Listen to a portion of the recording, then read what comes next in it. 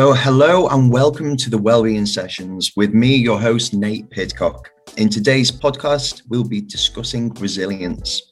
Here with us today to help us understand the meaning behind the word and how we can build up our own resilience is motivational business and personal development coach, Jill Fitzgibbon. As well as helping entrepreneurs launch and grow their businesses, she also coaches people in personal development who need help and direction with building confidence, time management, a work-life balance, and much more. So welcome, Jill. Hello, Nate. Thank you very much.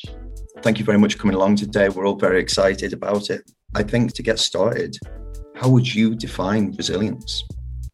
When you talk about resilience, there are various definitions. So when you're talking about a person, it's the capacity to recover quickly from difficulties. So they've got a little bit of toughness about them if they're resilient.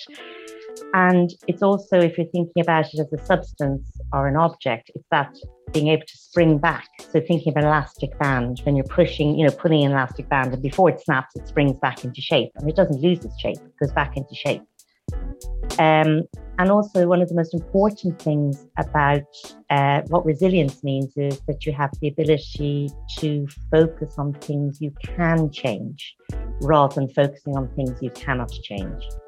And that's one of the things I'll talk about later, is how you can do that with the strategy, how you can help yourself with that. And also it's to feel better quickly. So people who are more resilient bounce back from situations. So if something not great happens to them, if they're more resilient, they have a better ability to bounce back and recover from a shock, say, or something they weren't expecting, an unexpected challenge or something like that. And basically, it's also the ability to be happy and successful again when you've had a bit of a challenge. Okay, brilliant. Thank you, Jill. So you talk about resilience being this elastic band where you can bounce back. So are you automatically born with this elastic band, or is that something you have to develop? No, resilience is really ordinary. It is not extraordinary. And I think that's worth repeating. It's very ordinary. And it's not innate. You're not born with it. You can learn it. So, it's something that we all face challenges and we all have to overcome them. When you build resilience in your life through things you've come across, you will see that you say somebody, why is somebody more resilient than me? It's because maybe they've been building it, but it's definitely not innate. You're not born with it. Okay, brilliant. So if you're not born with it, would you say that everyone has resilience then? Yeah, we all have resilience to a larger or smaller degree. And I mean, really, it's the ability not to fold under pressure. So if you are a resilient person, you will find you can deal with pressure better than people who aren't so resilient. It's something we need to build an awareness of in ourselves. We need to try and focus on the positive things and things that are really realistic to us that we can control. And then the more times you do that and support yourself, you will build awareness of, oh, that worked for me last time and I got through that challenge. So next time you face something like that, you have an awareness that you're building resilience. Brilliant. Thank you very much. So what strategies do resilient people possess? Okay, so there's three sort of main strategies, I think. Firstly, resilient people get it that SH1T happens, right? They realize that they accept it as part of life. They go, well, look, things happen. And knowing this stops them from that thing of why me? So, a lot of people, when they're not very resilient and something happens, they go, oh, why me? Why is it always me? Or why is it always my family? Or whatever it is.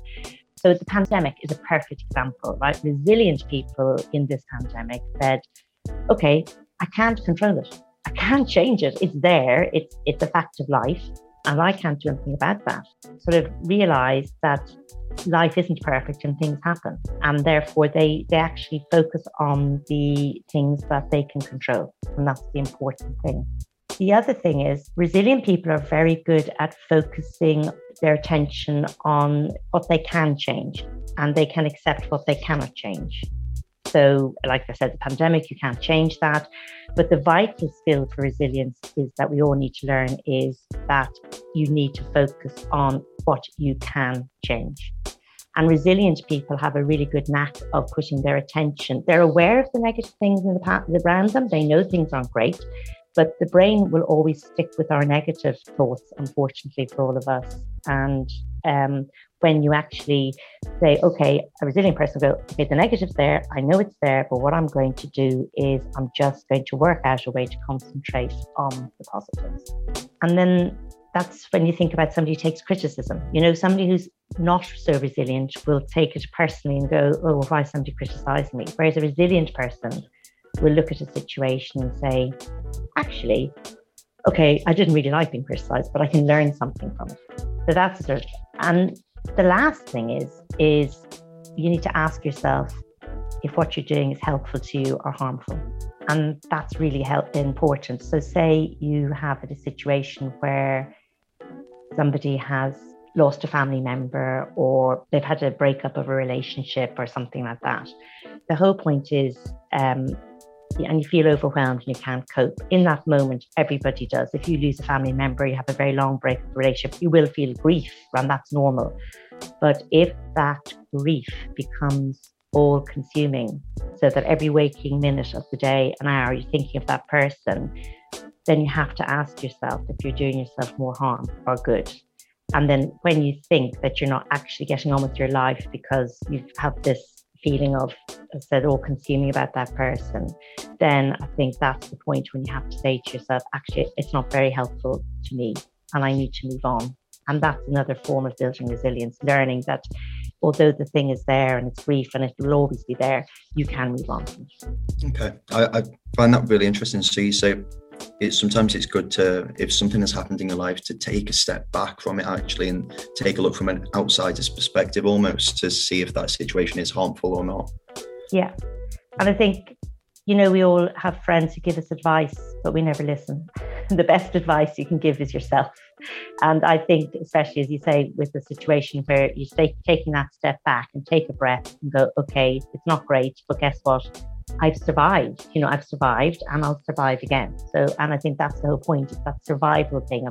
I think that's really true what you said then. I think it's very easy to give advice to other people in situations, but when you actually need that advice yourself, it's hard to listen to that advice that you give to other people sometimes, isn't it? Yeah, and that's what I was saying about the criticism. If somebody says to you, oh, especially at work or even if in college or university or school, and somebody says that piece of work wasn't really up to scratch. Well, they're not saying it to upset you. They're probably saying it because they know you're better than that or you can do better than that.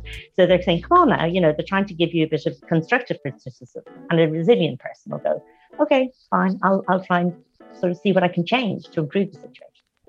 Okay, brilliant. So going back to what you said earlier, you said something about accepting things. So I think from what I'm taking this, a big part of resilience is acceptance. Yeah, massive. So, I'll tell you a true story. I was diagnosed with serious illness, for 3, and I was in hospital in and out for 3 months. And first of all, I got ill abroad, but I had to accept the fact that I couldn't change it, right? So all I could do was, look after myself and try and build up my, health so I could deal with the situation. But I did have a why me moment, as we all do. And I remember coming out of the hospital with my husband and I kicked the tire of the car with such force.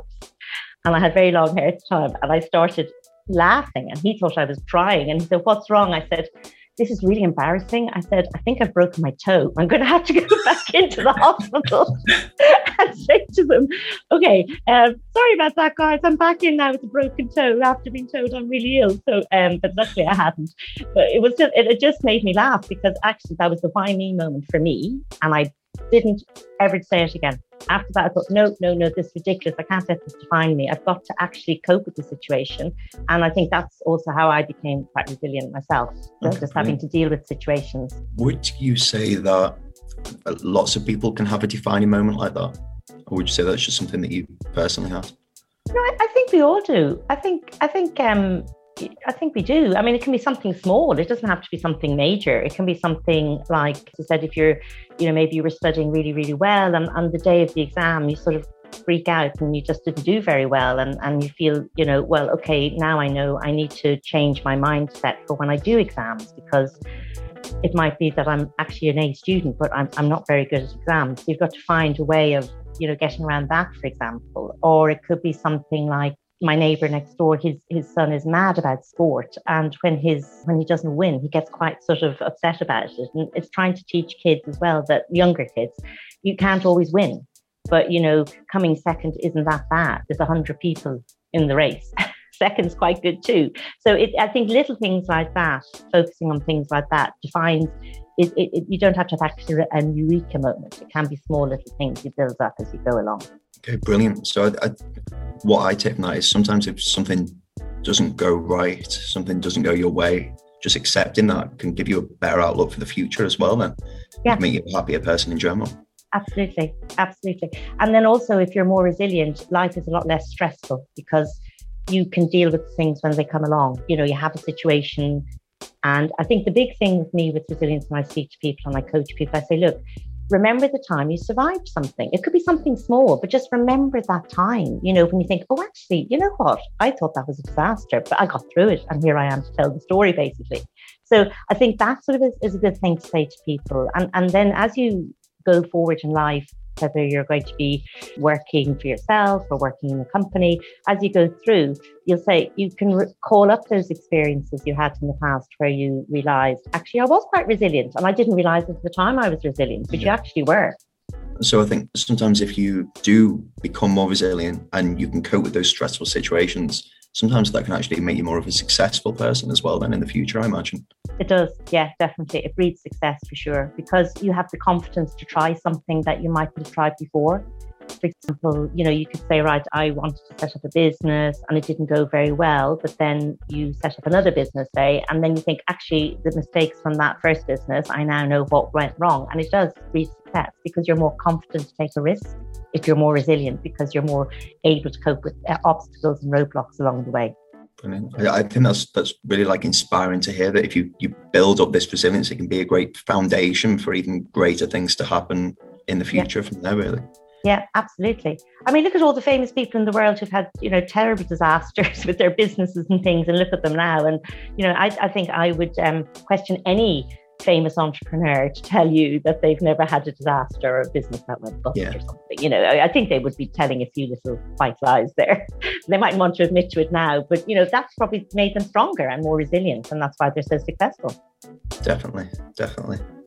So what actions can someone take to build resilience then? Okay, well, the first thing I think is the most important thing in my book is the acceptance of what I said earlier, accepting things that the way they are and things that you can't change, right? That's that acceptance. So once you have that in your mind that actually, okay, I'm just going to accept that. That's what it is. I can't change it. I think you're halfway there, because you're not trying to change something you're not able to change.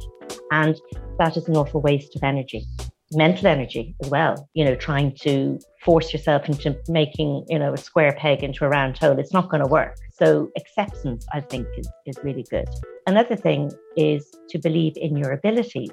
So don't compare yourself to other people. I mean, you can be there, and I think also it's very easy with social media at the moment for people to do a lot of comparison. How many followers do you have? Oh, I don't have as many followers as them, and I don't get as many likes, so I'm not as popular. Well, you can buy followers, I say to people when they say that to me, but you'd rather have 200 genuine followers than 1,000 people who don't even know what you're doing and I think the other problem is people are able to post everything of their life now. Yourself, you go on Facebook, Instagram, popping up, like, oh, they're having a fabulous time. Well, they actually mightn't be. They're not going to post the rubbish, are they? They're not going to post it and say, I'm having a terrible time. So I think that's important. And being optimistic, looking at the positive of a situation and seeing if you can find something positive out of that situation. And journaling is very good as well. I think journaling is an excellent one because you can actually, if you come across a situation and something's happened and you haven't been, you're pretty, fed up about the outcome. If you write that down and write down why you're annoyed about the outcome or fed up, or what were the circumstances around it, the next time something similar comes along, you can go back to that journal and go, oh, well, hang on a second, what happened that time? And maybe I could do something a little bit different this time to try and change the situation. The most important thing is, obviously, I said, be kind to yourself. But I think the most important thing is establishing goals. And that sounds, in the face of adversity, that sounds a bit odd. But the point is, if you have a small goal that you can focus on, that keeps your mind off what you feel is the wrong, the bad thing that's going on in your life. So, again, when I was in hospital, I got up every single day and got dressed. I did not stay in bed. And that to me was my goal, never to stay in bed all day, because people come in and see you and they're above you, and you're lying down and they're above you, and you feel a bit sort of, I felt a bit sort of, I wasn't on equal terms with them. So if I got up and got dressed and sat in a chair, at least I felt, I'm up. And people were really surprised, you're up. And I go, yeah, I get up every day. And that was my goal, to get up every single day and get dressed and not be just lying in bed. Definitely. I remember listening to a podcast once, and it was an army sergeant, and he suffered with really bad depression. But he said if he got up and made the bed every day, he'd completed one task. And by completing one task, he felt a lot better about himself and ready to start the day then. Yeah, absolutely. And if you find yourself the type of person who gets a bit stressed about something in advance, like we were talking about exams or anything, going just for a walk, just doing that every day. So I'm going to go out every morning, clear my head before I sit down. I'm going to go for a 10-minute walk and make that a 15-minute walk, or maybe make it a 20-minute walk, but just building up a little goal. As you said, just one thing a day. You can sit down and say, actually, I established that. I did do my walk. I did make the bed. I did get up. It's really important. Definitely. Going back to what you said earlier about journaling, I've listened to lots of different podcasts and things, and lots of people suggest journaling is a great thing. That's the first time anyone's ever told me to read it back.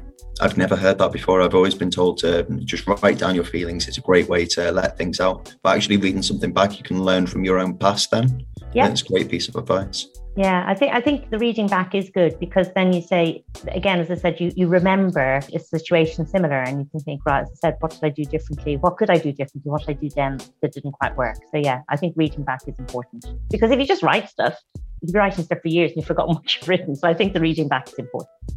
Definitely. And also what you said about trying to change things, I think that's a great source of unhappiness. What you said about acceptance, just accept it rather than trying to change. Essentially, bad things will happen, and you've got to accept them in your life. If you try to change things, that's where you will become unhappy. Yeah, and that's what I said earlier, the negative, our brain sadly does sort of tend to, negative, positive, we sort of tend to sort of go, that'll never work, but that's what I'm saying about resilient people. They know the negative is there, but they have a really good knack of focusing on the positive. And that if you can just sort of, when you find yourself getting into that mode, if you can just say, whoa, hang on a second, give yourself a step back, as we said earlier, step back and just say, okay, I'm just going to assess the situation for a second before I decide it's all bad, and think that's helpful. Definitely. Well, thank you very much for coming along today, Jill. Really enjoyed having you here. We're really thankful that you've actually come. And thank you to all of our listeners as well for tuning in, and hope you have a lovely day.